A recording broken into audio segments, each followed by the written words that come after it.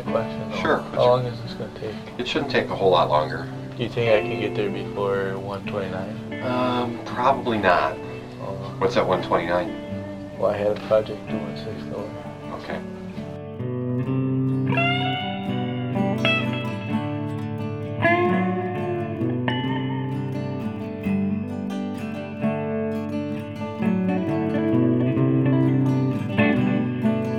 This is the story of the wrongful conviction of Brendan Dassey. Over the course of Season 2, we explore the constitutional errors at the heart of this injustice, the chaos of Kaczynski, and the techniques responsible for determining Brendan's fate. The conversation continues. Welcome to the 6th Hour.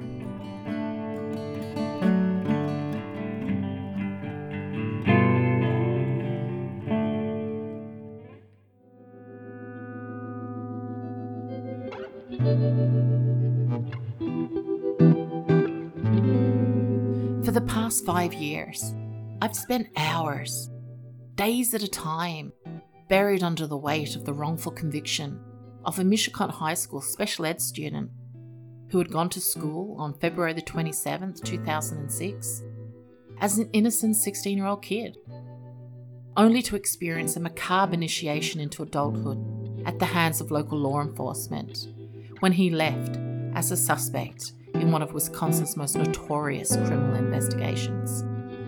This profound miscarriage of justice is Brendan's story.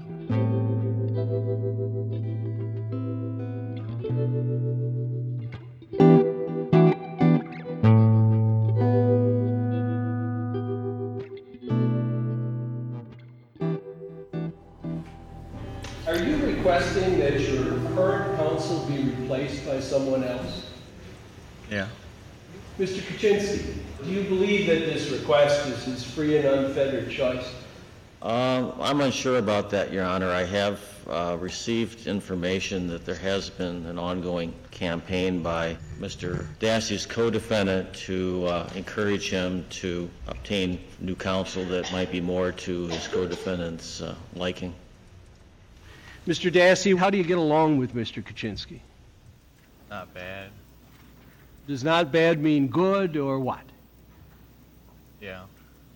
Do you guys fight when you're together? No. Can you talk with him? Yeah. Do you think he's doing what he believes to be in your best interest? Sort of. Tell me why you want to change lawyers at this point.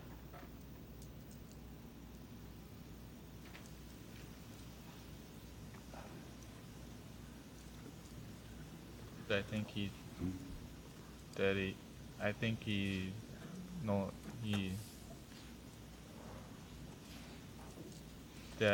thinks I'm guilty. And that's the reason that you want to get a different lawyer? Yeah. I don't see or hear anything that tells me that there is an irreconcilable... What Kaczynski did is absolutely indefensible. We haven't defended it, said Luke Berg when addressing Judge Wood on behalf of the Wisconsin Department of Justice during the en banc oral arguments of September 2017.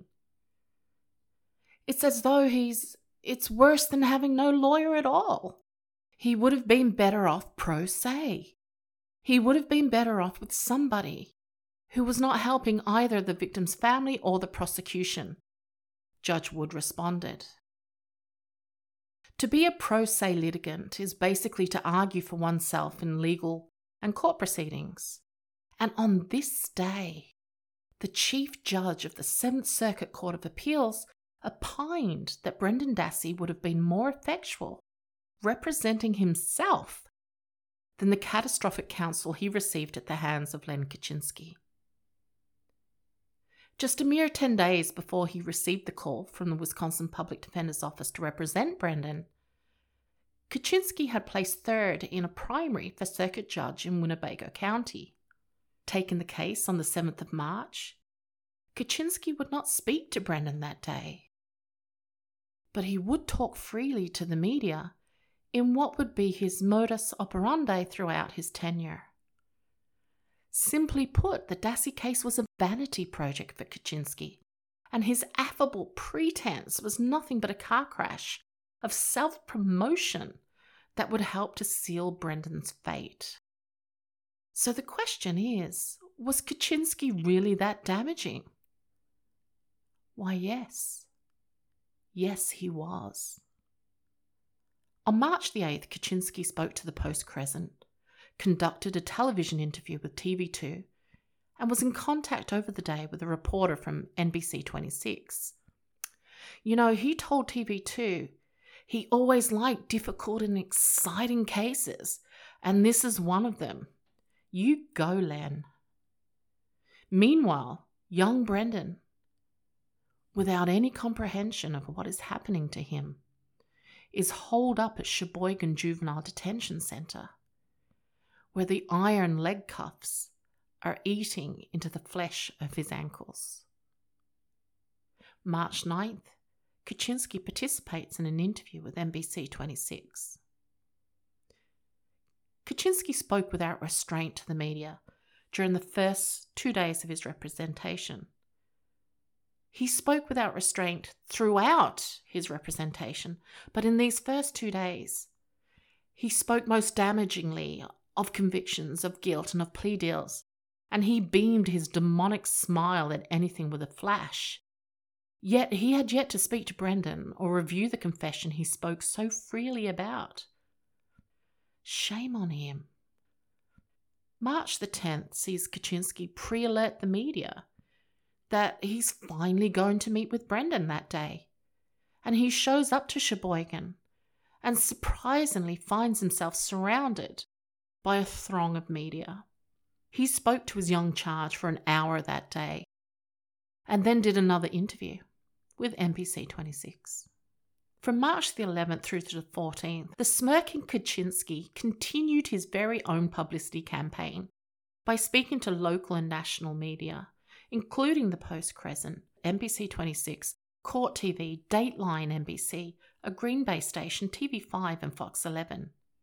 And he would appear in court for the first time with Brendan on March 17th, after not having spoken with him since the 10th.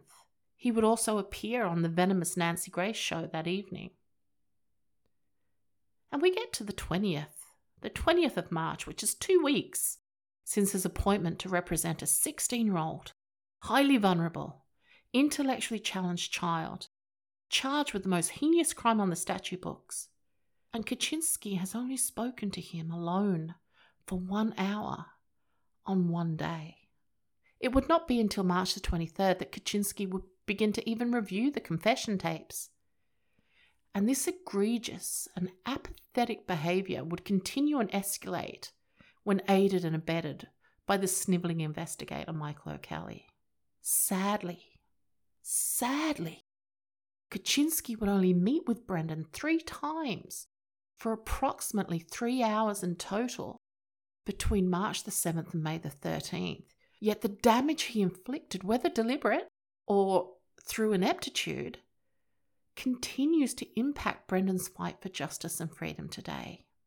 And to think that the Wisconsin Appellate Judiciary determined that Kaczynski provided Brendan with constitutionally competent defense, despite his failure to preserve critical issues, and as Judge Duffin would write in his 91-page habeas opinion overturning Brendan's conviction, Kaczynski's conduct was inexcusable, both tactically and ethically, Duffin wrote. It is one thing for an attorney to point out to a client how deep of a hole the client is in, but to assist the prosecution in digging that hole deeper is an affront to the principles of justice that underlie a defense attorney's vital role in the adversarial system. Brendan was a child in desperate need of protection from the noxious, craven, and conspiratorial adults who circled without thought for his young life or well-being or social and developmental challenges. And he would be failed by not only Kaczynski and O'Kelly, Fassbender and Wiegert, by the courts, the supposed fact-finders, and Miranda, which failed to give any warning whatsoever to the innocent and overwhelmed Brendan Dassey. Joining me in this episode is Professor Michelle Levine, a distinguished clinical professor of law emeritus. I was fortunate to welcome Michelle in Season 1, Episode 5, The Defendant, Brendan and the Bell Curve, where we took a deep dive into her analysis co-authored with speech and language pathologist Dr. Sally Miles, Under the Hood, Brendan Dassey, Language Impairments and Judicial Ignorance. In October 2019, Brendan's legal advocates filed a petition for executive clemency with Wisconsin Governor Tony Evers, requesting the governor's consideration of either a pardon or commutation on the grounds of both Brendan's innocence and the extreme length of his sentence. Professor Levine was among those advocates, where with Dr. Miles, they peeled back the layers of Brendan's disabilities and gave insight and a significant aha moment for millions of people. The why of Brendan's confession finally and tragically making sense.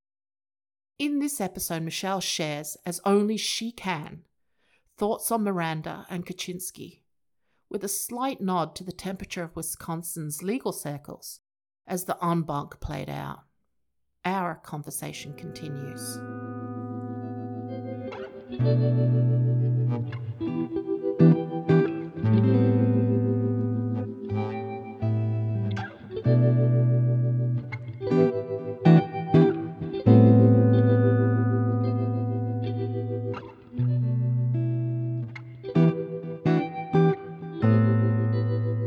Joining me today is Michelle Levine, Distinguished Clinical Professor of Law Emeritus.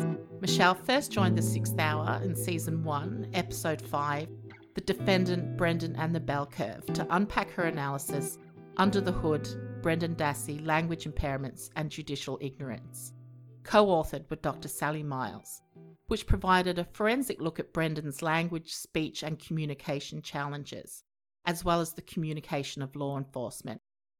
Having spent many years researching and writing in the area of language impairments and their impact and effect on the quality of justice afforded affected individuals, I welcome Professor Levine back to the 6th Hour as we dive into the chaos of Kaczynski and law enforcement's tenuous relationship with Miranda.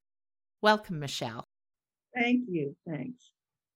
You recently spoke to language impairments to the National Association of Criminal Defense Lawyers, using Brendan's experience in the interrogation room as an instrument, particularly regarding Miranda in the context of an individual's communication deficits. What did that entail? How did that come about? Well, it's kind of funny. It really goes back to having a speech language pathologist, and that's what Sally Miles is, involved in an analysis of this case, saying, well, let's take a deep dive into the way that the language was used here.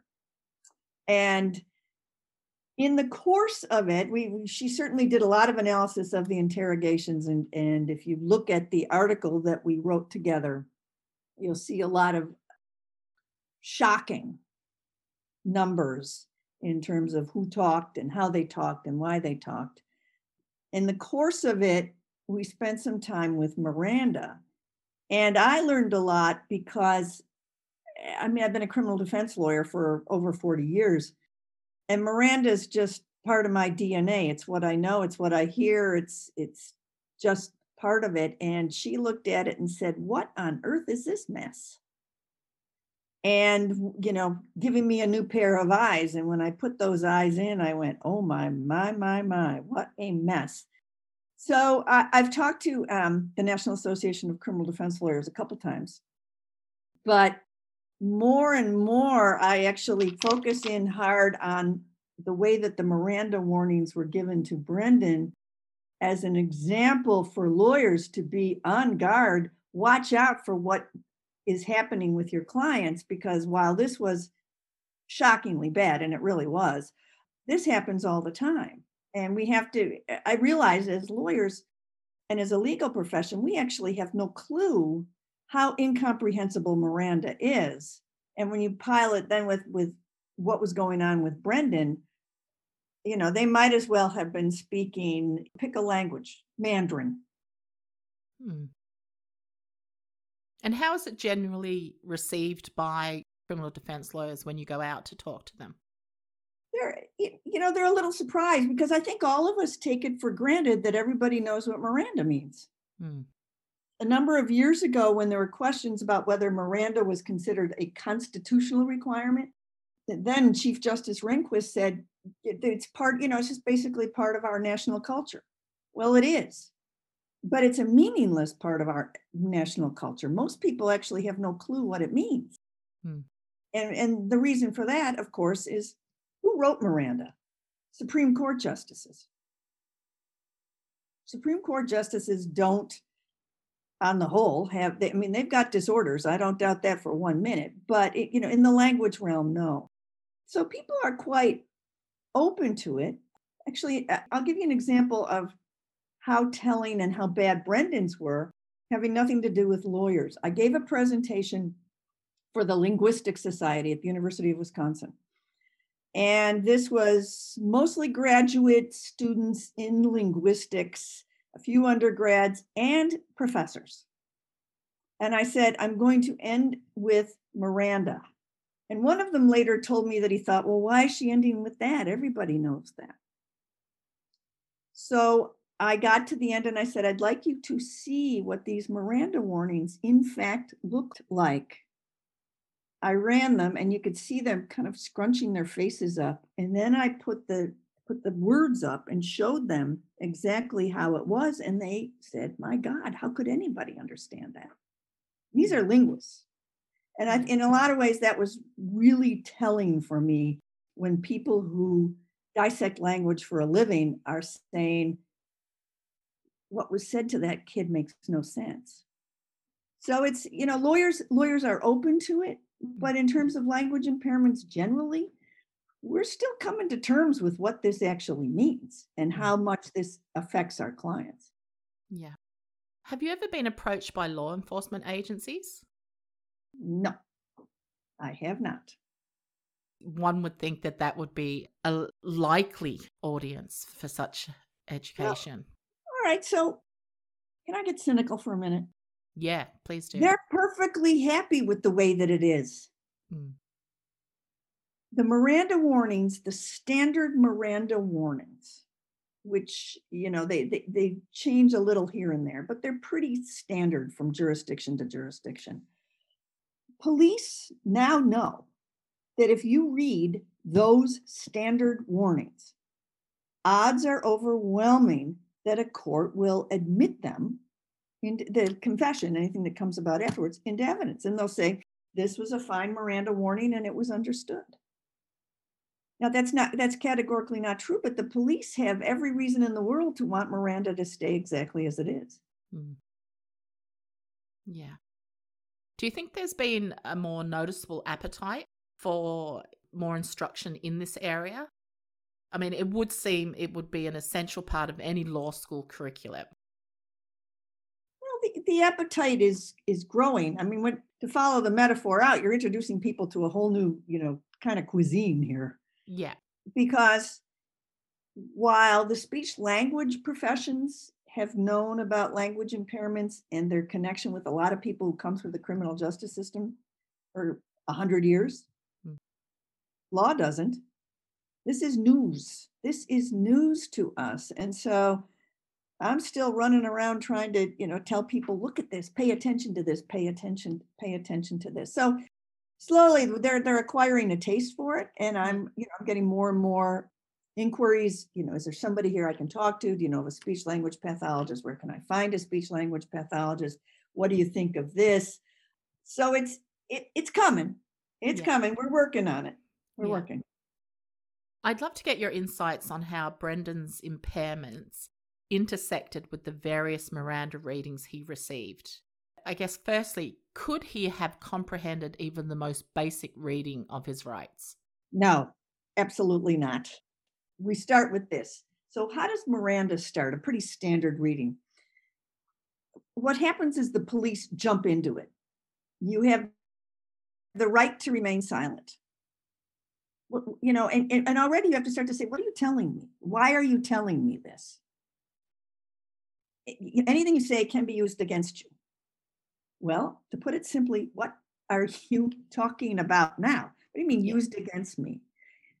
Sure, I know. I've been a lawyer for over 40 years. I know what it means to use it against somebody. Do you honestly think somebody who's 16 years old and really has no experience with the criminal justice whatsoever, other than his uncle being wrongly convicted, what does he think that even means? So if you can take it on a piece by piece basis, how much of this could he have understood?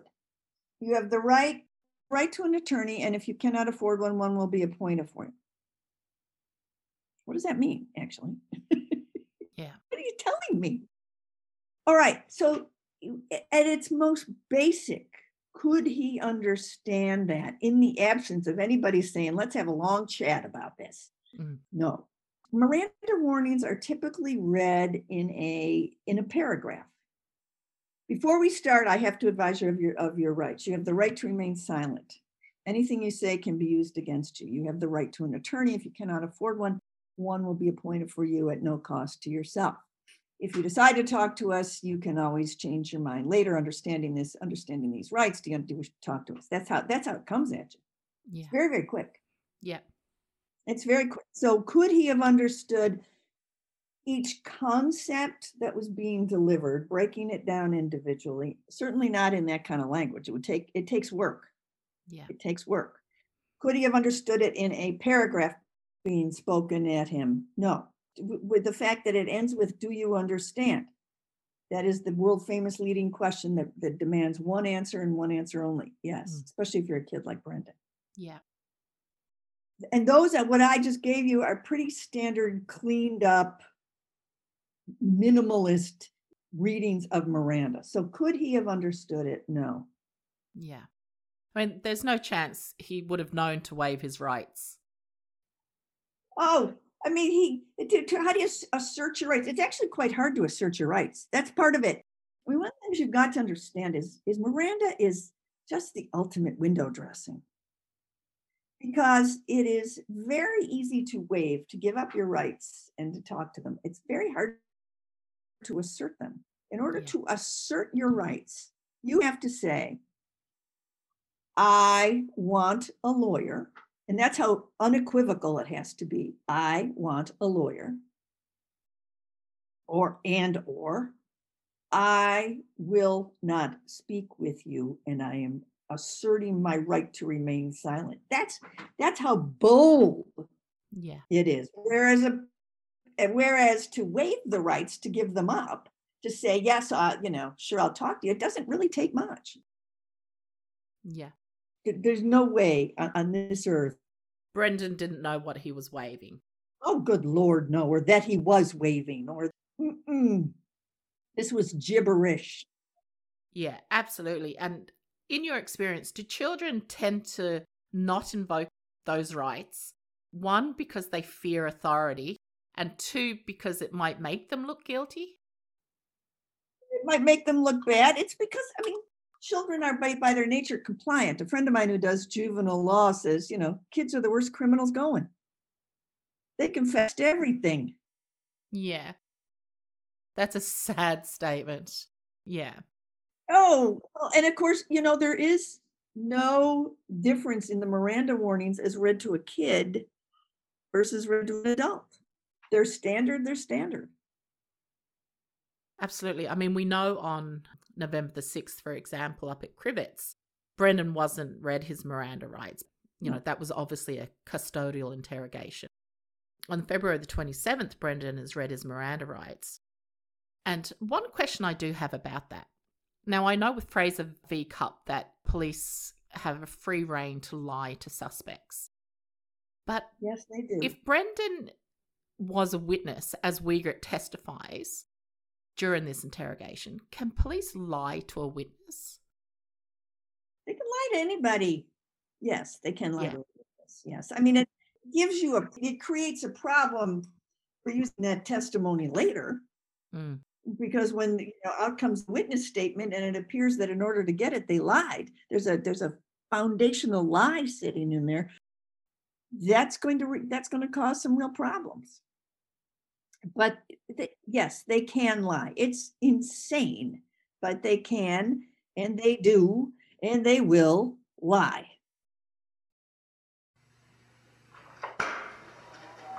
Yeah. All right, Brendan. One thing I'm going to ask you to do is when you start talking, that you have to speak up, okay? Kind of like I am. Otherwise, the thing won't pick up real well. But before we ask any questions, Brendan, I have to read you your rights. It's just what we have to do. One of those things, okay? Before we ask any questions, you must understand your rights. You have the right to talk to a lawyer for advice before we ask you any questions and have him with you during questioning. You have this right to the advice and presence of a lawyer, even though you cannot afford to hire one. We have no way of giving you a lawyer, but one will be appointed for you if you wish, and when you go to court. If you wish to answer questions now without a lawyer present, you have questions at any time until you talk to a lawyer. I have read the above statement of my rights. I understand what my rights are. I am willing to answer questions and to make statements.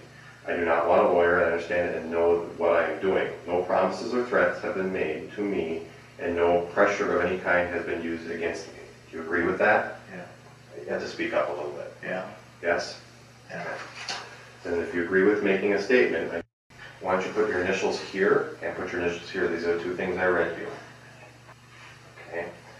And I'm just going to put the place up here. Two Rivers Police Department.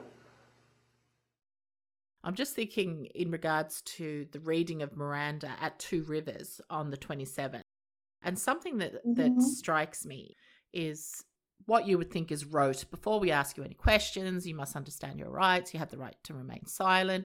Anything you say can be used against you in court. You have the right to talk to a lawyer for advice before you ask you any questions. And all of that, you go, okay. For me, I'd go, okay, I get that. And then it starts getting a little bit murky for me, where it says, you have this right to the advice and presence of a lawyer, even though you cannot afford to hire one.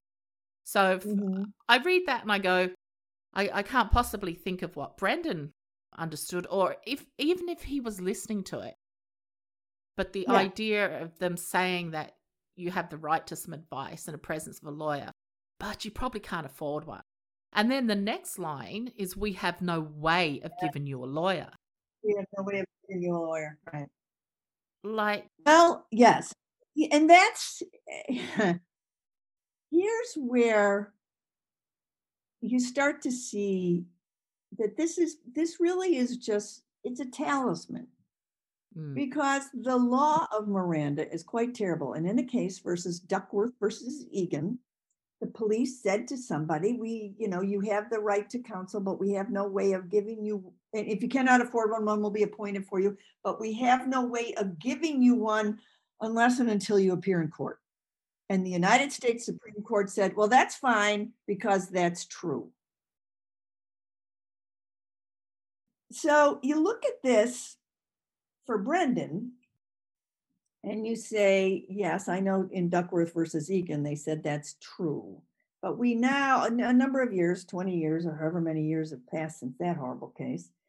And we now know more about kids. Should you ever be able to say that to a kid? Because that makes absolutely no sense. Because you just turn back around on yourself saying, you can have this, but we're not going to give it to you. Well, then where's it coming from? Because in fact, what happens is if you ask for a lawyer, does a lawyer show up? No, a lawyer does not show up. What happens is they stop talking to you. I mean, really, you do a dive into Miranda. It's just, and the interpretations of it, it's just crazy. Miranda does not mean what it says. You have the right to remain silent. All right, so I'm not going to say anything. Except if you don't say anything, if you don't say, I'm going to remain silent, then you haven't asserted your right to remain silent. And if you say, I want a lawyer is not going to show up. Instead, what will happen is that they have to stop talking to you. That's what's supposed to happen. Yeah. I think at the Two Rivers Police Department on the 27th, it's Wiegert, I think he's... Oh, yes, it's Wiegert. Yeah, he's reading through the rights, and then he has that little add-on, no promises or threats have been made to me, no pressure of any kind. okay, Brendan, we're going to talk about what you had initially told us about earlier. Yeah, Can you state your yeah. full name, etc., etc.? But it's so obvious that Brendan is only answering the question of whether Wiegert had made any promises or threats to him.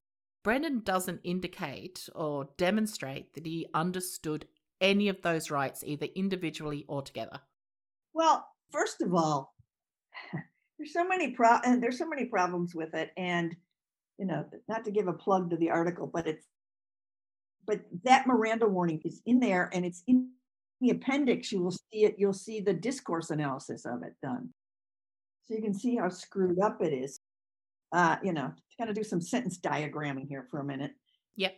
Is you take a look and it goes. So it talks about you. You also have the right to stop answering questions at any time until you talk to a lawyer. Now, in fact, I know what these forms look like. There's actually the next part is actually an agreement. It's a checkoff. Because we've now switched, the subject is changed from you to I. But he does it without any break. He says, you have the right to stop answering questions at any time until you talk to a lawyer. Period. I have read the above statement of my rights. I understand what my rights are. I am willing to answer questions and make statements. I do not want a lawyer. I understand. I know what is going. No promises. Not even stopping after each one and saying, do you agree with this? Instead, it gets to no promises or threats have been made to me and no pressure of any kind has been made. Do you agree with that? It's like, agree with what? Yeah. What part? You've got about 19 choices in here. Yeah, exactly. And, that is, in fact, the correct response is agree with what? What are you asking me to agree with? He goes, yeah. All right. Well, he said, yeah. Okay, that's it. That's fine. But look at that thing. It is a structural mess. Not that Absolutely. any of that was litigated, mind you, but Yeah. it is quite stunning in its badness. Yeah. Even the idea of no promises or threats have been made to me at the beginning of an interrogation. Yes. It just lands odd, I think. Well, it does land odd. It particularly lands odd, when you're talking about a juvenile. But, what you're seeing here is we engage in legal fictions all over the place, especially in criminal cases, and especially when it comes to something like Miranda. We've got a belief that it is, well, if you've heard it before, you understand it. That's not true. If you've seen it on television, you understand it. That's not true, because as a friend of mine who defends some pretty hard cases, mostly with juveniles in Cook County, which is Chicago, she says, oh yeah, my clients have seen Miranda on TV and they know what it means. It means you're going to jail. This is just, it's an invocation. It's a chant. Are there people who assert their rights? Sure. But not very many. I mean, the confession rate is quite high. Back when the Miranda decision came out in the 60s, there was a lot of wailing and gnashing of teeth. My God, no one will confess again. The confession rate has never gone down. It's way into the 90s. I mean, the fact that I think there's a couple of states that have different Miranda readings for children, but on the whole, Miranda is a one-size-fits-all regardless of age, is really wholly concerning, and really concerning for the way the US looks at protecting juveniles. Well, because we talk a game, but we don't protect our juveniles. We don't. I mean, we've now gotten to the point, if you're under 18, we're now not going to commit whatever crime gets you your penalty. We're not going to execute you. Well, that was years in the making. I mean, we're not at the forefront of this. They talk about finally recognizing, kids development is different, and it's a mitigating circumstance, and but that, those cases aren't so old. No, that's right. I recently spoke with Marsha Levick from the Juvenile Law Centre, and we did a bit of a dive into the cases that have helped shape juvenile law. But as you said, they're not that old. They're not that old. But there's this huge chasm of time where Miranda has not been addressed or revisited. Not at all. Now, the few cases where it has been, and you actually saw this at work. There was a case called Yarborough versus Alvarado, and I don't remember the date on this, but it preceded Brendan. And they said, well, whether determining somebody's in custody for Miranda purposes, because the fact that the police want to talk to you alone is not enough to trigger Miranda. You actually have to be in custody, which means a reasonable person would feel free to leave. That said, age doesn't matter. Now, that kid was 17. Subsequently, after Brendan, a case called JDB versus North Carolina came along, and it was a kid who was 13. Yeah. And it was in the school principal's office. Sound familiar? And they said, actually, you do have to take into account because it's an objective factor. Yeah. Is that the same with Gallegos v. Colorado? Well, the voluntariness cases have always focused much more on the individual characteristics. Right. Miranda, on some things you go into their individual characteristics, and on some you don't. Custody, with the exception of age, is a purely objective standard. So they don't look at the characteristics of the individual, but they have now, after JDB came along, and they said, yeah, you got to take a look at their age, because that's easy for cops to figure out. They don't want to make it too hard for cops. And so the voluntariness cases have always merged all this stuff together. It's much more, like a stew. This is pretty straightforward.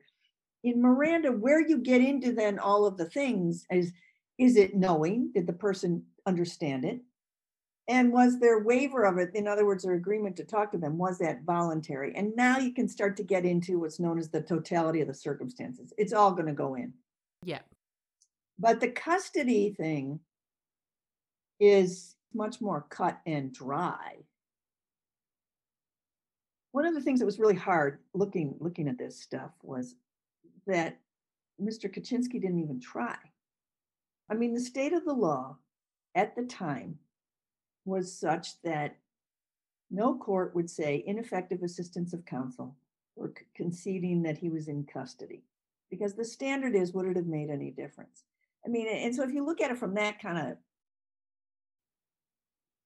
it's really a disembodied sense, you see where this came from. But it's like, what the hell kind of lawyer doesn't even try? An ineffectual one. Well, yes. We've all lost cases. We've all lost stuff we should have won. We've all, taken a swing for the bleachers, hoping maybe this time. But you try. You give it everything you got. And this case is quite different from Yarborough versus Alvarado. And I think there was this easy case to make. Would he have lost? I don't know. That this kid was in custody. Certainly at the police stations. Yeah. That beggars belief. I've always thought the determination of custody is so particularly important for Brendan. Mm-hmm. Obviously, because Kaczynski waives the argument, even though the court Miranda gives little guidance on what it meant by custody, surely any sentient being would think that it relates to a kid being in the back of a squad car or in a police interrogation room. He doesn't have freedom of movement. He's not going to feel that he can remove himself from that situation. And that's, and that is why when the court finally comes down with JDB versus North Carolina, they said, look, and that was in the principal's office. They said, no, he's not. And we're kidding ourselves if you think that they are. Now, of course, there was a dissent. It was written by Sotomayor, who is my favorite Supreme Court justice. Yeah. Nothing to say. Because she is so not afraid to call it as it is. Yeah. But there certainly was a dissent. And I have no idea if this crowd we got now, if it came up as, first impression now, how they rule. Yeah. When it comes to Miranda, there is I think, a sense of, well, we're saying this, we're doing our part. That's good enough. It's really weak. I think if I'm looking at the different interrogations and the different Miranda readings, we know on March the 1st that he's read something in the car, right? In the car. Yeah. When he gets to the station, this is where obviously it's getting really serious for Brendan. Yeah. And all Wigert does is say, just so you know, I just wanted to just go over this real quick again. Do you remember these rights, your Miranda rights that I read? And that is a technique, by the way, that they are taught. Oh, this is no big deal. This is just something we have to do. Yeah.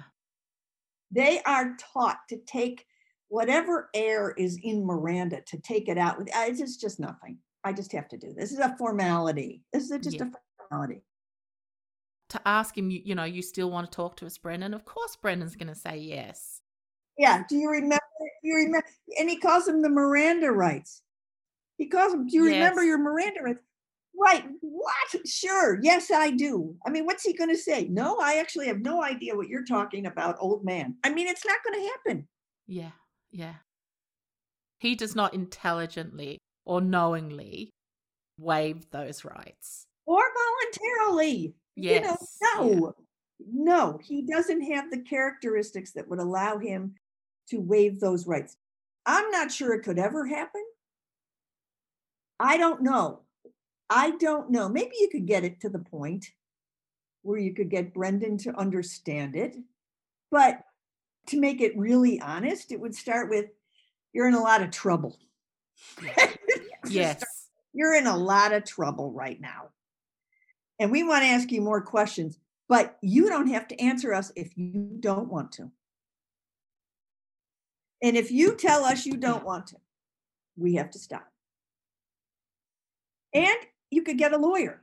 And if you tell us you want a lawyer, we can't talk to you anymore. That's how it would actually have to go. No court is ever going to require police to do that, because the police will be screaming bloody murder. Yeah. Yeah. And it's like Hamilton in the en banc dissent. Many factors support the finding that Dassey's confession is indeed voluntary. Start with the circumstances of the interrogation. As stipulated by both sides, Dassey was not in custody when he admitted participating. That's right. We start there. Oh, but he had his Miranda rights, and the court found he understood them. Yeah. Everybody's just, where is that even coming from? Where on earth is the evidence that this kid understood it? It is true that he said, yes, I understand them. That's true. But beyond that, what kind of record is there? In fact, you're seeing so much suspension of disbelief in this thing. Yes. Yes.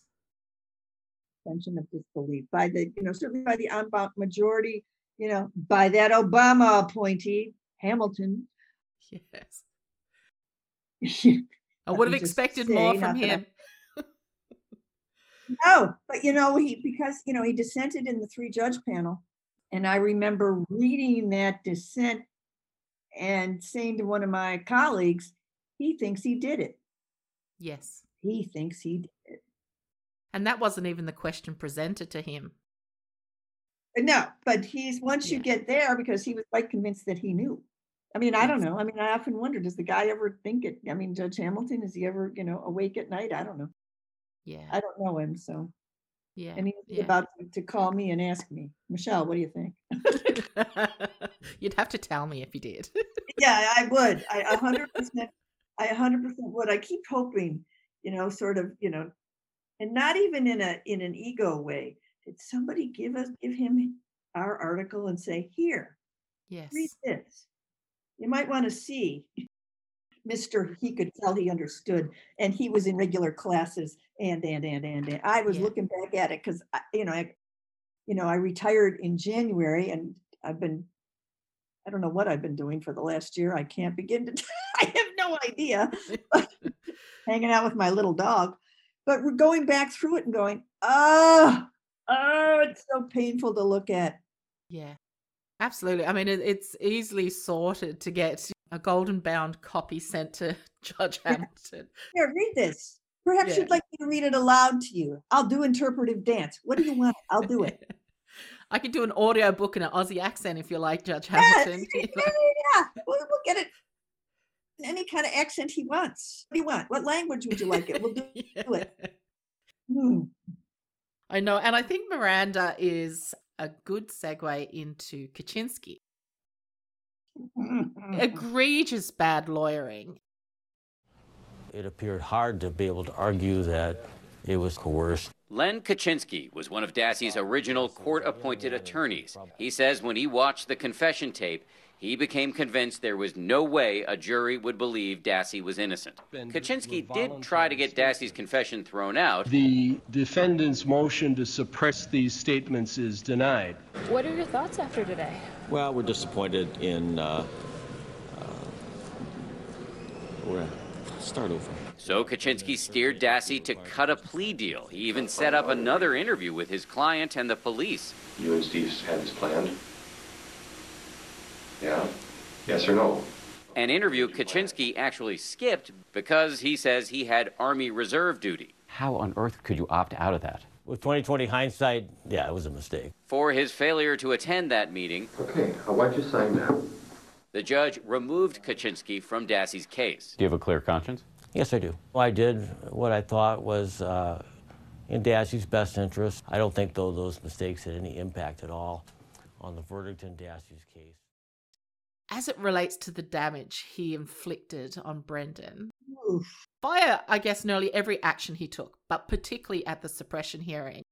Michelle, what happened at the suppression hearing?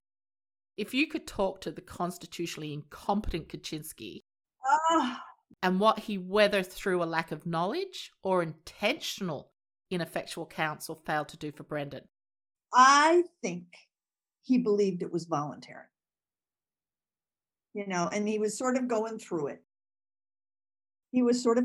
Because if he'd believed in it, well, it certainly would have lasted a whole lot longer than it did. And I mean, one of the things that comes to my mind, he had the school psychologist on the stand. And of course, there was no connection up between them. He was just sort of talking about, well, he's, got limited this, limited that. And the question does come up, I think it was there. I can't remember if it was there or at the trial, where about his language. And she said, well, that's the speech language pathologist. You'd have to ask her. So Kaczynski did have the records of the psychological, the IEP, the individualized education plan, because he was a special ed kid. But the speech language assessment was in there. He did not move them into evidence. Yeah. So he just said, no, that's fine. We got it. It's like, you didn't even move them into evidence. They were in the school psychologist's file. At the very least, wouldn't you like the judge to see them? I have never met Len Kaczynski. I'd actually heard of him even before this. And I think if you follow him, he's unusual. That's for damn sure. Yeah. But his behavior from the very beginning should have been setting off flares, alarms, horns, sirens.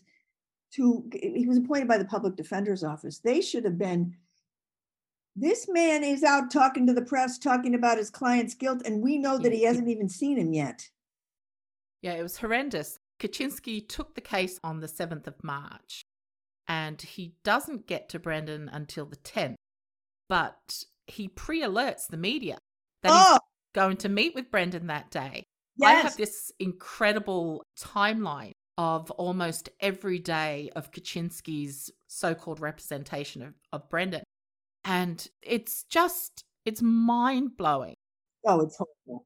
For example, on March the 11th through to the 14th, this is just one example, Kaczynski continued to speak to local and national media. Yes. This included reporters for the Post-Crescent, NBC 26, Court TV, Dateline, NBC, a Green Bay station, TV5, Fox 11. And during this time, he clocked 0.1 hours emailing an investigator about the case. Right. So he's got that. We know the day he's appointed, he's given his first press conference talking about this child's guilt. And that's where see, I'm retired. As I say, even in my last semester, I said, oh, I'm retiring. What can they do to me? I'll say whatever I want. At the point he's doing this, where's the public defenders saying, oh my God, Yes. warning, danger, get this guy out of here now? And they didn't. He did not, nothing happened to him until they finally sent something to the judge after when he sends in O'Kelly, which is its own kind of madness. But this is just, honestly, I'm not sure this is any worse than O'Kelly. I mean, this is like, what are you doing? I mean, how many rules of professional conduct are you violating? How many rules? Yeah. Like he said things to the press like, I've accepted the case knowing it'd be my greatest professional challenge. We have a 16-year-old who, while morally and legally responsible, was heavily influenced by someone that can only be described as something close to evil incarnate. And he goes on. It goes on for days and days. And he's never met this kid. No. Once he's talking about him, he is never met this child. So, and again, it's like, is anybody concerned? Is there a judge up there who's looking, going, wait a minute, we got trouble here. We got a lawyer who's saying crazy stuff. Where's anybody saying what is happening here? Yeah. There was zero oversight. Oversight. Right. And that's a problem that we lawyers can get into that. We don't police our own particularly well. Even back at that time, they were having a hard time getting people to take public defender appointed cases because the pay rate was so low. That just got changed. Yeah. But, out comes this guy and he's milking it for all it's worth. And where's anybody saying, oh my God, this has got to stop. Yeah. It was a car crash in real time. Yeah. It's March the 17th, Kaczynski appears with Brendan in court for the very first time, but he hasn't spoken to him since the 10th, but he has phone interviewed on Nancy Grace's show that same day. Oh, you bet. And then we get to the 20th of March, and at this point, Kaczynski is approximately 2 weeks in on taking the case, and he has still only spoken to Brendan alone for 1 hour on one day. Yeah. The child is, charged with the most ghastly crime known to humankind. It was certainly up there. And and you haven't talked, and he's 16. Yeah. Barely 16, yeah. Yeah, barely. So that, let's say he's charged with a burglary. You'd spend more time with this. And of course, he didn't raise, it would have been called a reverse waiver. Sending him back to juvenile court, because he actually was young. Now, of course, that would have lost. Yes, I understand that. But that's what I mean when I say, you go down swinging. He didn't even raise his competency to stand trial. Didn't even raise it. And so the thing is if that stuff's raised, I know these systems well enough to know undoubtedly he would have lost, but it would have now, had it been done right, it would have clued the judge into, this is what we're dealing with here. Yeah. The notion that the trial court judge in Avery's case said, I got some serious concerns about this kid's confession here, so I'm inclined to not let it in. And he's, I've got some real problems.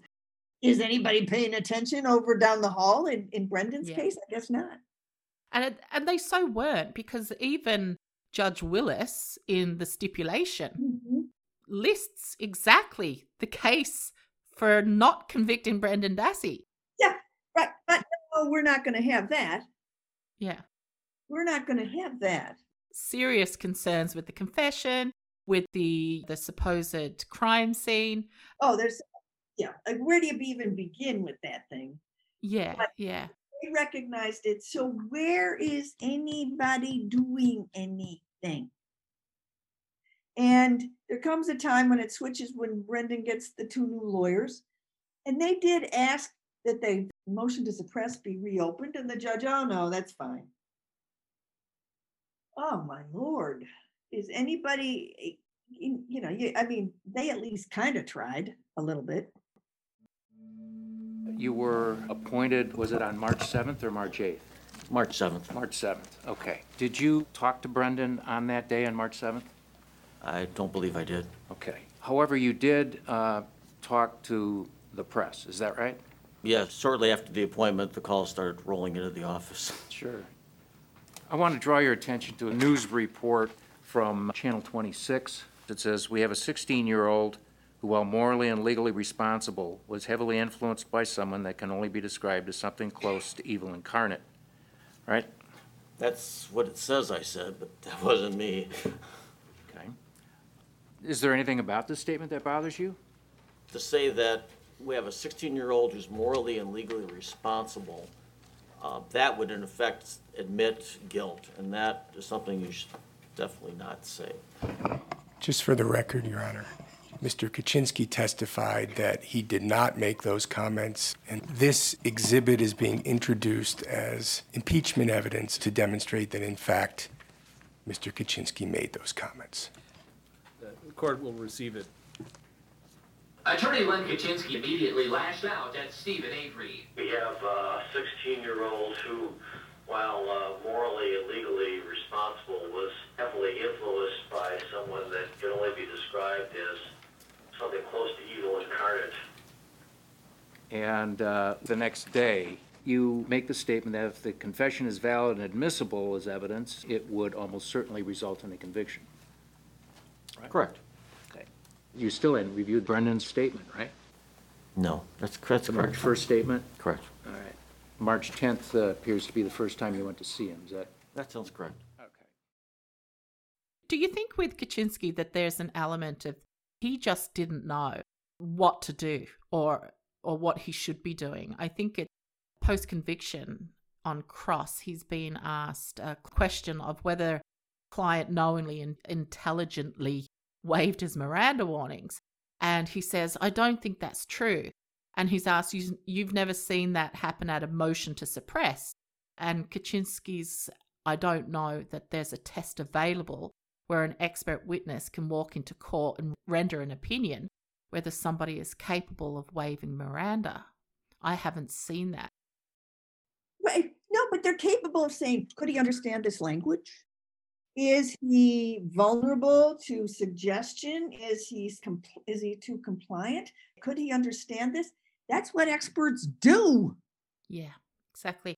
I mean, Kaczynski boasts that he served as a prosecutor or defense counsel in more than 250 jury trials and represented clients in more than 350 appeals in state and federal courts.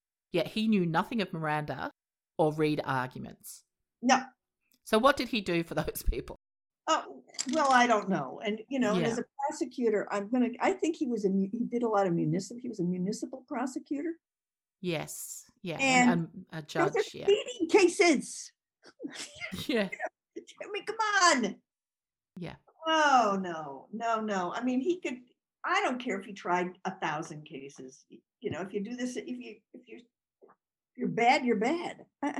I don't know. But, I mean, I just wonder, where was anybody else other than Dean Strang saying, could somebody do something, please? Yes. Where was the public defender's office? Where was the prosecutor's office? I mean, I have seen prosecutors go in and say, Your Honor, we are very concerned with the quality of the defense. I mean, you don't see it a lot, but I've seen it in my life. Yeah. Where was the judge saying, I got problems here? Yeah. Yeah. Even at that suppression hearing where Kaczynski concedes that Brendan's wasn't in custody during the Feb 27th interrogation or the March 1st interrogation, he specifically told the court, based on the review of those March 1st tapes and the transcripts, and also consultations with my client, investigator, and other witnesses, the question of whether or not this is a custodial interrogation is not an issue in this case.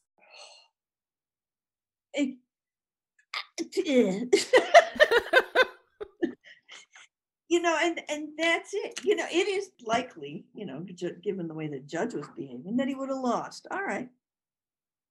You're not going to try? Yeah. You are not going to try? And of course, the judge says, the judge tries. I think the judge was a little concerned about it because the trial judge made a finding. Well, even if he had been in custody, he was doing an end run saying somebody's going to try to claim this guy was ineffective. And so I'm going to say it wouldn't have made any difference. He understood his rights. They were read properly and he understood them. Yeah, he was covering. Yes, because he knew that was a strange maneuver. Yeah, absolutely. I think you hear it. Well, in the transcripts, you can see the narrative coming back from the judge. It's kind of like, I'm sure if I could hear him, there's question marks at the end of everything he's saying. Yeah. I tried to get my hands on a copy of the suppression hearing, but there just doesn't seem to be one available to have a listen to how that went down. I mean, I think there's only a transcript. I don't think it was recorded. Yeah. Do you think there's an argument here when considering the two different iterations of Miranda on the 27th and the 1st for Siebert? So Missouri v. Siebert, the court prohibited the practice of obtaining incriminating statements prior to giving the suspect Miranda warnings, administering Miranda warnings, and then obtaining those same statements. Right. Well, if they find he wasn't in custody, none of that matters. See, that's where you can see this dog biting its own tail and spinning around. It doesn't make any difference if he wasn't in custody. And I'm not sure Siebert applies because they did read him his warnings. That it's not like that was a weird case because that was actually very common. That was very common throughout the country. Talking to you first, recognizing that's going to be dumped. Yes. But then getting, now we'll get the confession. Yeah. So that, and, I certainly saw it happen. I think it was a technique that cops learned. Really, the question, it really goes down to, was this he was in custody. That's absurd. But let's say he's not. Let's for a minute say he's not. We know that that Miranda can make a difference in voluntariness. And that's where it becomes relevant. If you say, well, even if he wasn't in custody, you can't say that he was read his Miranda rights because they were gibberish to this child. As part of all his circumstances, he's got all these things. And in many ways, that reading of Miranda, that kind of formulaic language that he doesn't understand, actually could render it more coercive. That could actually be saying, wow, I don't know what you're saying to me, but okie dokie then. Yeah. So it should never have been ignored. I mean, but how many sentences can we begin with? It should never have. Yes. Yeah, absolutely. Put Feb 27th aside, the concession that the March 1st interrogation was non-custodial, that Brendan's free to leave. They did not suggest otherwise to him because during the previous interrogations, Wiegert and Fassbender tell, Brendan he's not under arrest, he's free to leave. But on the first, they don't offer those type of reassurances. Oh. There's no doubt he's in custody.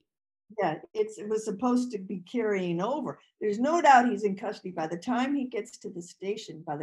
Then when he's giving it, he's clearly in custody. Then you start to go to, okay, was the quick reading that he was given in the car? What about you remember your Miranda warnings? Is that enough? Is that enough? That's where you start to say, before you even get to, did he understand them? Was he adequately read his Miranda rights in this particular circumstance? And no, he was not. And then you go into, would he have understood them? And that's when you can start to bring in, here's what happened on the 27th. Here's what happened on the 1st. No way on God's green earth this child understood these things. Yeah. Why would Kaczynski have waived Miranda arguments? Oh, well, I mean, Correct me if I'm wrong. That is something that could be used now if he hadn't have done that. oh, good Lord. I mean, absolutely. It would have raised a Yeah. whole issue. He really could have gotten into, here's who this kid was, here's what he understood, blah, blah, blah, blah, blah, blah, blah, blah, blah. Why? Well, obviously, it's well beyond my pay grade to psychoanalyze that guy. But, I mean, in my own sense, well, I think we know he thought he did it, right? He also, figured he'd lose. He figured he'd lose. I will guess that he probably did the research and knew about Yarborough versus Alvarado. He knew, he had a basic knowledge of the law of custody. And he figured, okay, I'm going to lose. So I'm guessing that's what this was. But, again, it's hard to know because he assumed the kid was guilty before he ever met him. And he was learning as he went along because it's on the 8th of March, Kaczynski logs time and expense to research Lilly v. Virginia and Crawford v. Washington. Cases relate to confrontational clause and confession admissibility. Yeah, and I think there's further logs that he makes where he's looking at different criminal cases. There's on March the 20th, he's reviewed a couple of other criminal cases to familiarise himself with the standard on voluntariness and a motion to suppress. The guy didn't have a clue what he was doing. No, really, we're reviewing the standards on voluntariness. You've just taken one of the biggest cases around. I mean, yes, of course, yeah, you do the work, but it's like, what about the cases with kids? Where are you? Why aren't you down there? We've the public defender's office in a couple of jurisdictions has separate juvenile units. Milwaukee's got one. Madison's got one. Why isn't he down there saying, talk to me about representing a kid? This kid is 16. And of course, had he done that, somebody would have said, well, number one, you ought to be asking for reverse waiver. Get it sent back down to juvenile court. You will probably lose. So what? So what? You should be raising competence. Is this kid competent to stand trial? Again, probably lose. So what?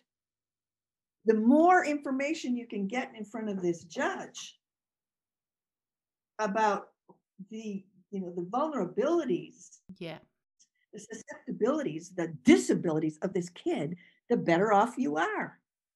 Don't you want to know? I mean, that he didn't even try to get this kid back into juvenile court. That's number one. Give me this. We're going to have a motion for reverse waiver.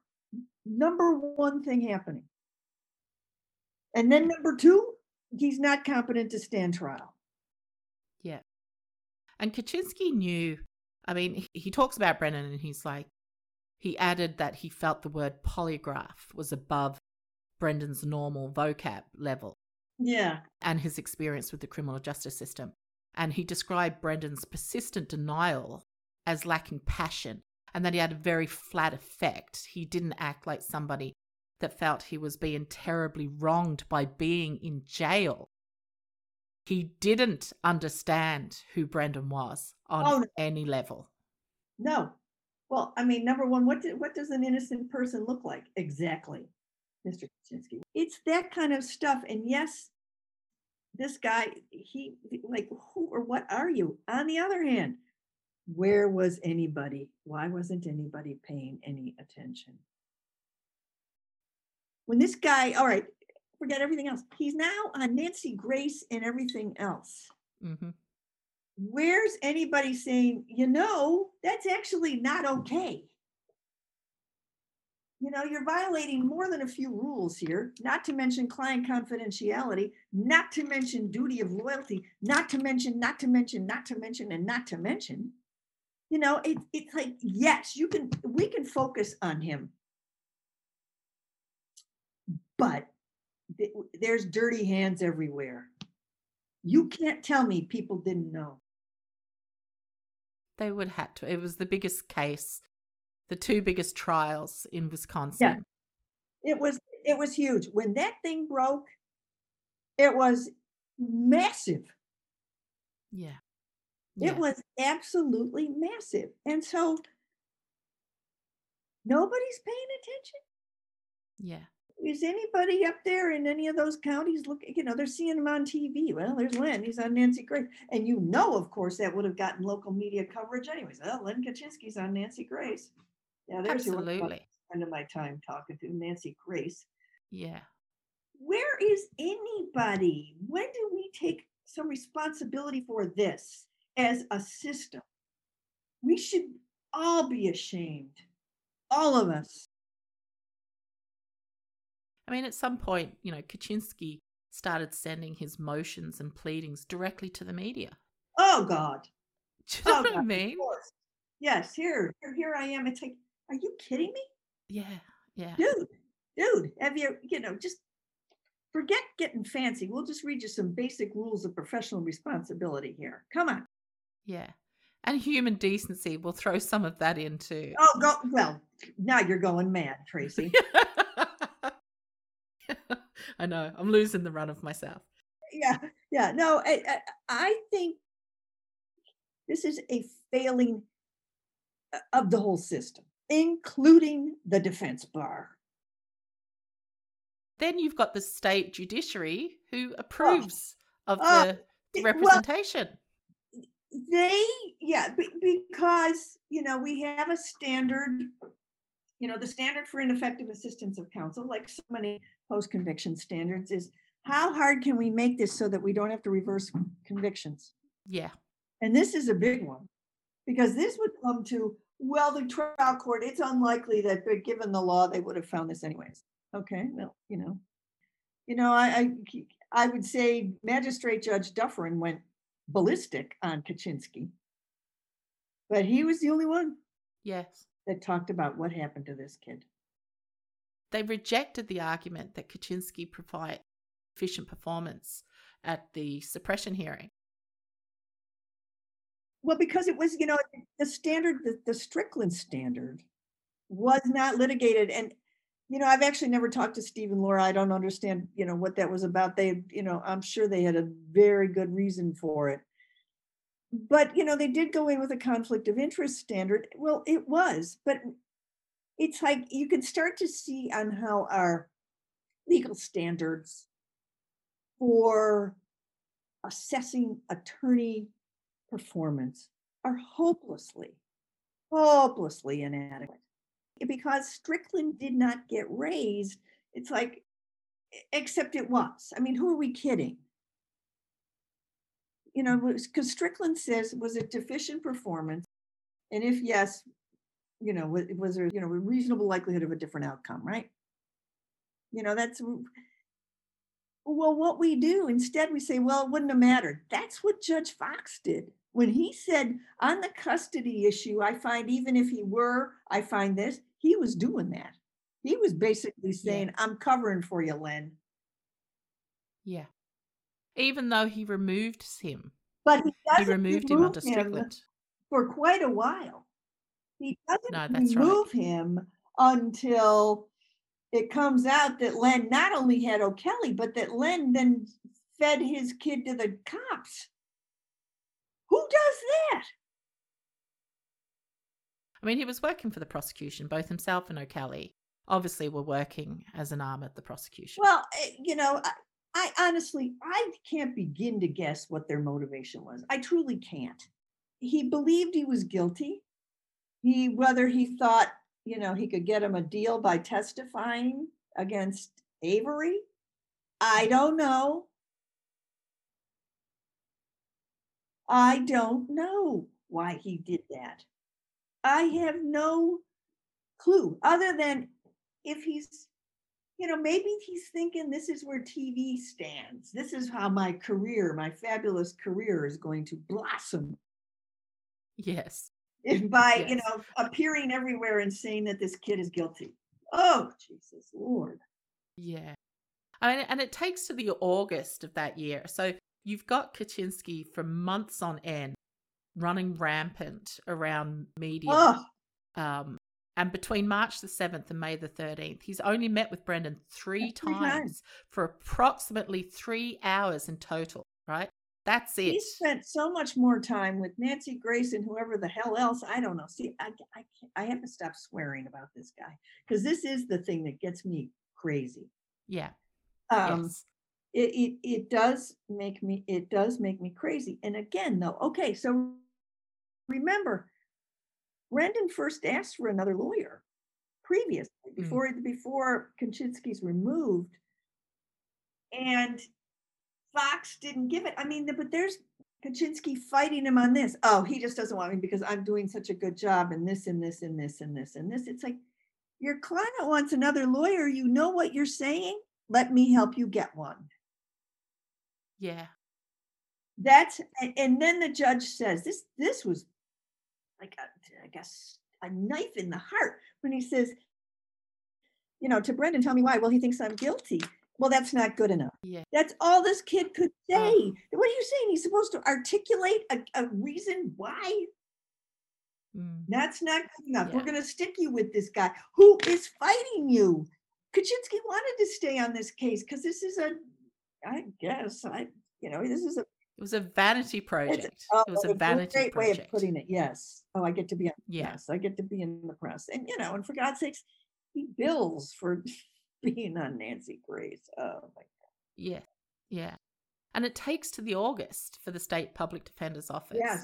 Only after the May 13th comes to light. Finally, they're saying we're decertifying you. Yeah. But everybody knew. Yeah. There's like I said, share the blame, people. We all got dirty hands on this one. And it's so incredibly unfair. Yes. Oh God. It is incredibly unfair. So you see we cover for our own, we don't interfere. It's like, oh, we know this is bad. We know this is bad. We know this is bad. I'm sorry, if Dean Strang knew, and he's representing Stephen Avery, if he knows how bad it is, don't you think that Judge Fox knew? Don't you think that, yes, Ken Kratz knew? Don't you think the public defender's office knew? Everybody knew. But nobody cared. Well, that's not to say that people like Dean Strang didn't. I spoke with Dean a couple of weeks back, but he cared. But he couldn't do anything. He couldn't do anything. And you run up against, it isn't that I can't say that it's that nobody cared. It's that you're looking at a bunch of bureaucracies that are sort of into their own little thing. And we don't interfere. We don't do this. We don't do this. There is really very little oversight, certainly in the private bar. So if I'm appointed to a case, I'll do my case. Nobody's going to be looking at me. Whereas if I were, back in the public defender's office, my boss is going to be sitting there going, what are you doing with this? The first time I talk to the press before I talk to my client, my head's on the chopping block. Yeah. Do you feel that Kaczynski, even now, in some way, has tarnished the reputation of public defenders in Wisconsin? I certainly think for a while when they kept saying he's a public defender. No, he's not. No, he's not. Yeah. No, he is not. Yeah. No, he's not. He's so bad that he does almost seem, sort of sui generis, that there's really only one of him. But what you start to see is, here's an example of the difference that what a bad defense attorney can do to you. And by the way, no, he's not a public defender. He's his own special kind of guy. That's a polite way of putting it, Michelle. And it's like, how did he develop this way? And how was this allowed? Yeah. Yeah. What culture nurtured Len Kaczynski and his And behavior? allowed this, I mean, I don't doubt that there were complaints about him beforehand, and yet it was allowed to continue. Why? Why? I know someone who studies ethics a lot, and one of the most violated rules is you're actually supposed to turn in lawyers that behave unethically that you know about. We never do that. Wow. No, yeah, I mean, there is. Yeah. There is, but nothing's ever happened to Len Kaczynski because of this. Even Ken Kratz, was he suspended for a few months? I think maybe for his wildness. Yeah. But not to do with the case. Yeah.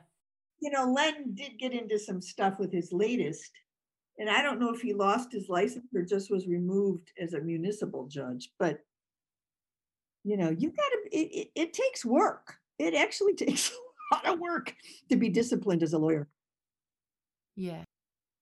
Yeah, there's something incredibly wrong with that. Yes. So I'm going to say, I think I must be part of the problem. My profession is part of the problem. It's the same with law enforcement. It seems like these groups are a law unto themselves. Oh, so God. And that's coming out more and more and more and more and more, coupled with judges let them get away with it. We've set legal standards and we apply those legal standards in ways that basically says, have at it. Looking at all of those arguments that have been lost to time, is there any arguments left? Anything that could be relitigated from this, this buffet of bad lawyering? It is a buffet. It's like the biggest, most horrible American kind of buffet, old country buffet, where you get 9,000 calories at a sitting. Yeah. And then have cake.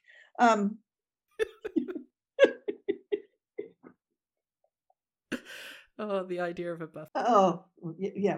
Well, it is a buffet. I wonder if buffets will survive pandemic. Ooh.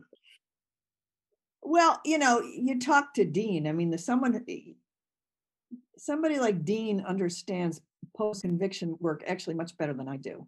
I am a trial court preacher. That's why I'm more than happy to go off on Len Kaczynski. Yeah. Wisconsin's got a few procedural things. As messed up as Wisconsin is, there's some procedures where we're actually not terrible. And somewhere you've got to find an audience that says, if you can get over the hoop, you can just get over that of meeting a bare standard that you hit, this legal standard, then you've got to find a judge who wants to do it. That's the thing with so much of this discretionary business that we have. The judge actually has to be convinced that they want to do this. Discretion actually says, well, you can operate within these parameters, but within these parameters, have at it. Have at it.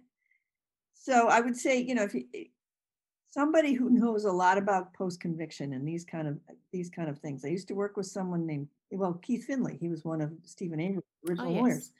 I've heard of that. And Keith is freaking brilliant and understands the permutations of post-conviction work really, really, really, really well.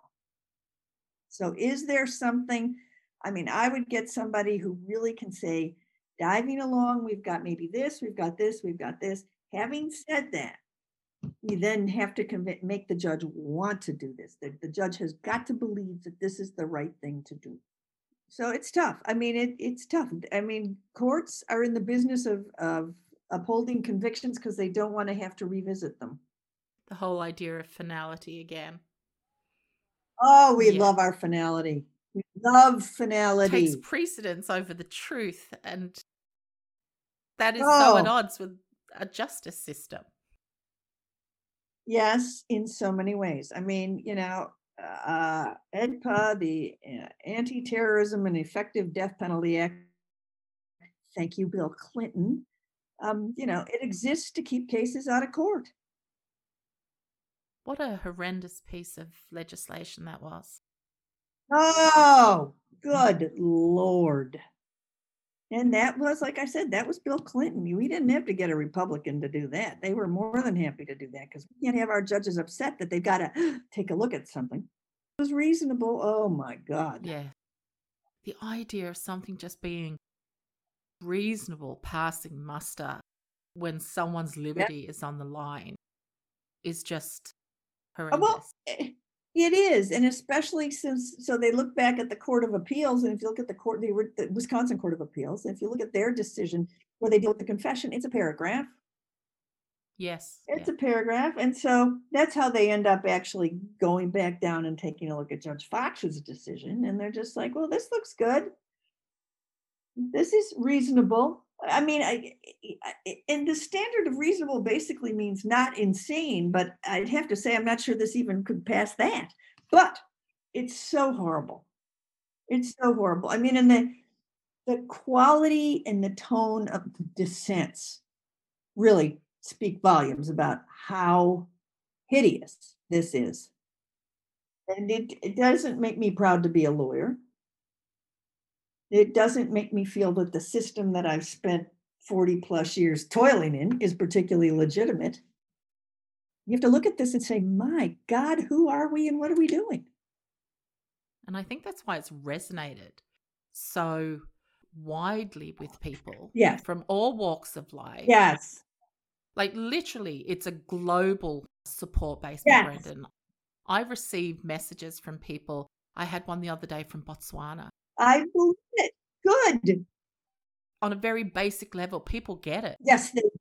And the idea that the judicial system doesn't, or that the judicial system doesn't have a pathway for correction for Brendan is mind-blowing to people like me. It's shocking. But, you know, to be honest, the handwriting was on that wall when that 2-1 decision came down from the Court of Appeals in Chicago. When it was 2-1, it was like, warning danger. And, you know, and nobody, I mean, it is rumored there were people in the Department of Justice here who were saying, leave it alone. Don't take it further. Oh man. There are people that were, you know, offended, but you know, we gotta have our win. And once they took it, there was serious concerns that Brendan didn't have the votes because they knew how it played out. Yeah. I mean, just listening to the en banc orals was very harsh. Oh, it was rough. I mean, Judge Hamilton, really. And Sykes, I think it was Judge Sykes. Oh, Judge Sykes. Oh, she's just, for God's sake. Her ex-husband, I don't know if you probably know more about Wisconsin than I do at this point. Her ex-husband is Charlie Sykes, a never Trumper. He was a big conservative radio guy in Milwaukee. Oh, okay. She started out as a trial court judge in Milwaukee. And so Charlie Sykes is her ex-husband. But there she was. And it's just so cold. It's so incredibly cold and detached from any sense of what is right. Yeah. And that's such a good way to put it, because there was a real sense of, where is their humanity in this? Yeah.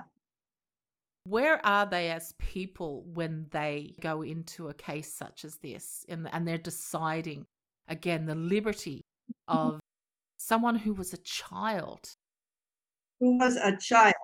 Yes. 16 years old. He's a little, look at him. But the way they did it, well, he was in regular classes. I mean, don't even get me started on that. He's in regular classes, right? It's called, that's called the federal law. It doesn't, believe me, he wasn't doing chemistry. Yeah.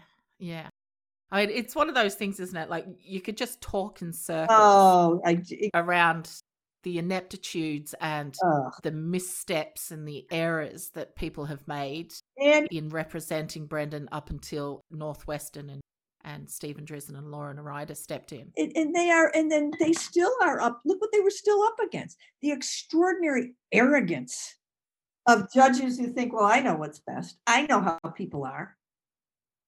I can tell. The hell you can? No, you can't. I mean, that's one of the really big problems. I was talking to a friend of mine who's a judge, and I said, do you guys get training in sort of, in psychology and humans? He goes, well, we just had training. This is exciting on juvenile brain development. I said, well, that was new 20 years ago. So you're finally catching up. That's good. You're right on top of things there. Yeah, a little ways to go yet. A ways to go. They don't know when they sit there and they say, I mean, one of the things, Brendan, the judge not believing his testimony. It's like, well, one, how would you know? And two, is anybody figuring out, could this kid even testify? Of course not. Yeah. It's just, it's nothing that we should be proud of. Let me say that. Yeah. And it's, how do we correct this? If we don't have clemency on the table and perhaps there's not an avenue through state court, does that mean that this innocent young man doesn't even get looked at for parole until 2048? Yeah. How egregious is that? That is outrageous to me. Yes. It's grotesque. It is truly, this whole case has been grotesque from start to finish, whether you are talking about the way they extracted his confession, the quality of his representation, the decisions that were made in his case. Pick it. Take a pick. There's nothing that we should feel good about. Not one blessed thing that we should feel good about in this one. Yes, on appeal, he had very good lawyers, but the deck is stacked against you when you're coming in afterwards. Yeah, that's right. And your arguments are limited. Yes. So here's what this is, and here's this. And, and everybody, and these lawyers up there, justifying, oh, I shouldn't be found ineffective assistance, both Len and the two lawyers that tried the case. You know what? If I screwed a case up that bad, I would hope that the ghost of my mother would come and stand in front of me and say, you get up there and you admit what you did. 100%. Yes. Yeah.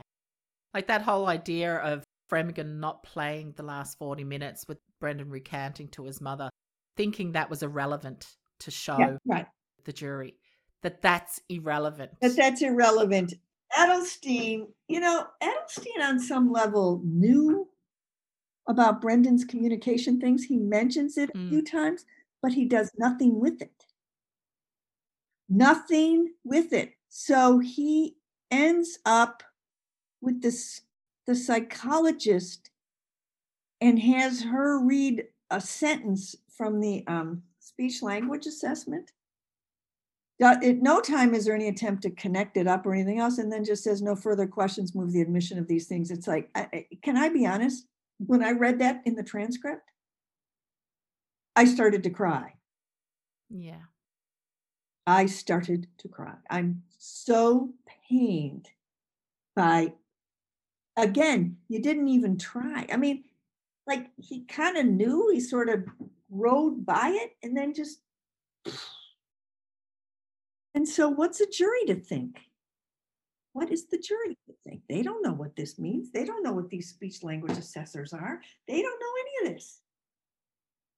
They certainly don't know about false confessions either. Oh, good because they Lord. weren't given any instruction. So no, because then they the state would call it this creature from Reed, and Buffy, so we didn't want to get into having a battle with that. And it's like, oh Lord, they are going to fight you. It's true.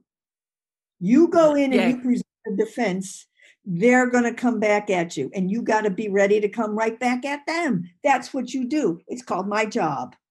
Yeah, that's exactly right. It's like, okay, we don't want to get into a battle of the experts. No, you do want to get into a battle of the experts because you've got a kid here that's depending on you for his life. So you go and battle anybody. You go battle anybody. And it's like, we don't want to get into the battle, but you did. Well, okay, you knew this guy Buckley was going to come. There are plenty of people who could have told you how to handle that guy, including Steve Drizzen. There are plenty of people who knew what the problems with Reed were and could have helped you come up with that. That's what we do. If I don't know something, you know what I do? Well, back at that, you pick up the phone or you send an email. Help. I will get in my car and come and see you. I will buy you fabulous coffee. I'll give you chocolate, whatever it takes. But can you help me with this? Because Buckley's coming in. Right. And even by then, back at that time, they knew Reed had no business being used on a kid. Well, it shouldn't be used on humans, but it certainly shouldn't have been used on a kid. Absolutely. I mean, it destroyed Brendan Dassey's life. Oh, God. Oh, my, just, and I start with this. I think it's fair to say the Michigan public schools are probably not resource rich. Even they knew that child needed speech language services. Even they knew. And they delivered. Yeah, here's this. He's still got serious shortcomings. All right. That's the Michigan public schools. This is a system-wide failure. At virtually, every stop along the way. Every stop along the way. It failed. And he was failed. Yeah, miserably by all sorts of people who were supposed to be looking out for him. If you could leave listeners, Michelle, with any thoughts regarding Brendan's continued fight, what would they be? Oh, you never give up. You don't give up. The heart of it is finding somebody who wants to do the right thing for this kid. And then we just do a little creative thinking. There are some really brilliant post-conviction people, including Dean Strang, who can say, do this. Do this. Never say never. For sure. There's a lot of work to do yet. There's a lot of work to do. And, if I'm 98 years old and living in a home and still have any cognitive fire left in me at all, and somebody says, would you come in and talk about Brendan Dassey to some judge? Bring me in. I will come and get you. Come and get me. Come and get me. I may be 2 feet tall by then, but I don't care. Oh, you won't be on your own. I'm at 5'1" as it is. Bring me in. Yeah. I'll talk about this because, it's like, and this is one of the things, I mean, when it was happening, we knew how bad this was. We did. We knew how bad this was. I knew how bad this was. There may have been some attempt to make sure that he had a good post-conviction lawyer, and, things happen behind the scenes because they do. So this is no surprise. But I'll tell you what, when I started working on this article and started going through, there were times I just had to stop because it made me question my own professional choices. It made me wonder how on earth I can say I belong to this profession. What possible legitimacy could there be to any of this? What could it possibly be? I mean, I was outraged. I was ashamed. It just goes on and on and on. I don't think I've ever had such an emotional reaction. Certainly, this wasn't my case. I mean, I certainly could get myself pretty much foamed up about my own cases, but I was crazy. I mean, believe me, I could give a short course in, in very creative use of, foul language while reading transcripts. That's an audiobook. I'd buy, Michelle.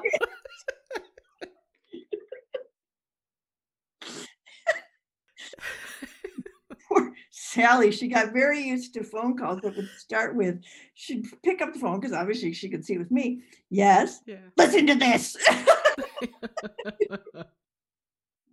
But it's so important that people like yourself, people who have the knowledge and have the skill and have the voice, are outraged.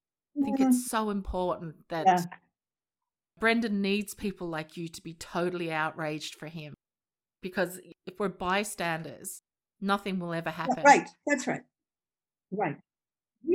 We've got to stop hiding behind these legal standards. That's what's got us right here to 2021, still saying, is there anything? We have hid behind our disembodied legal standards for the duration of this child's case. We can do a dance. We can say, no, Len wasn't ineffective because it wouldn't have made a difference. And because of this and this and this, it's like, this kid was done wrong. One, he's innocent. All right, we'll start there.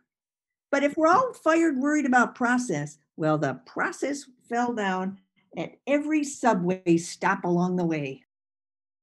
Yeah, that's one thing that Dean Galini actually said to me, was that he would like people to, just for a moment, put the guilt and innocence question aside, and that Brendan be released on the process, on the failings of what happened in the system, the investigation, everything that happened. Every single thing.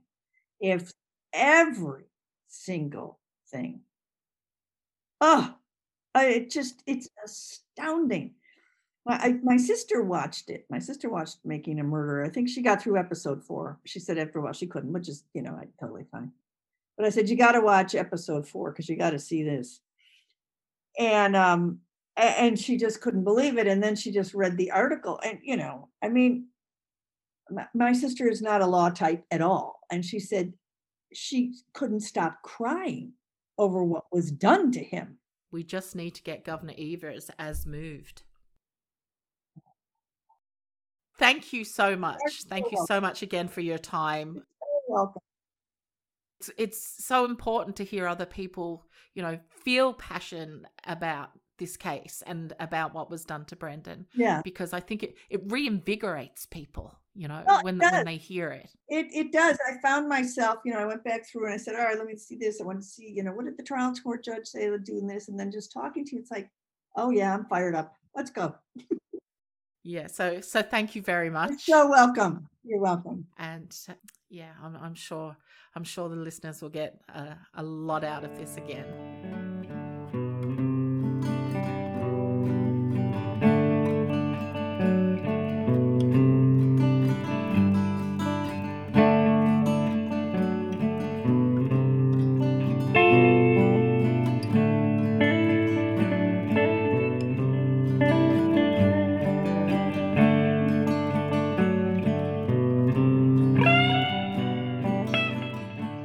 What Kaczynski did is absolutely indefensible. We haven't defended it.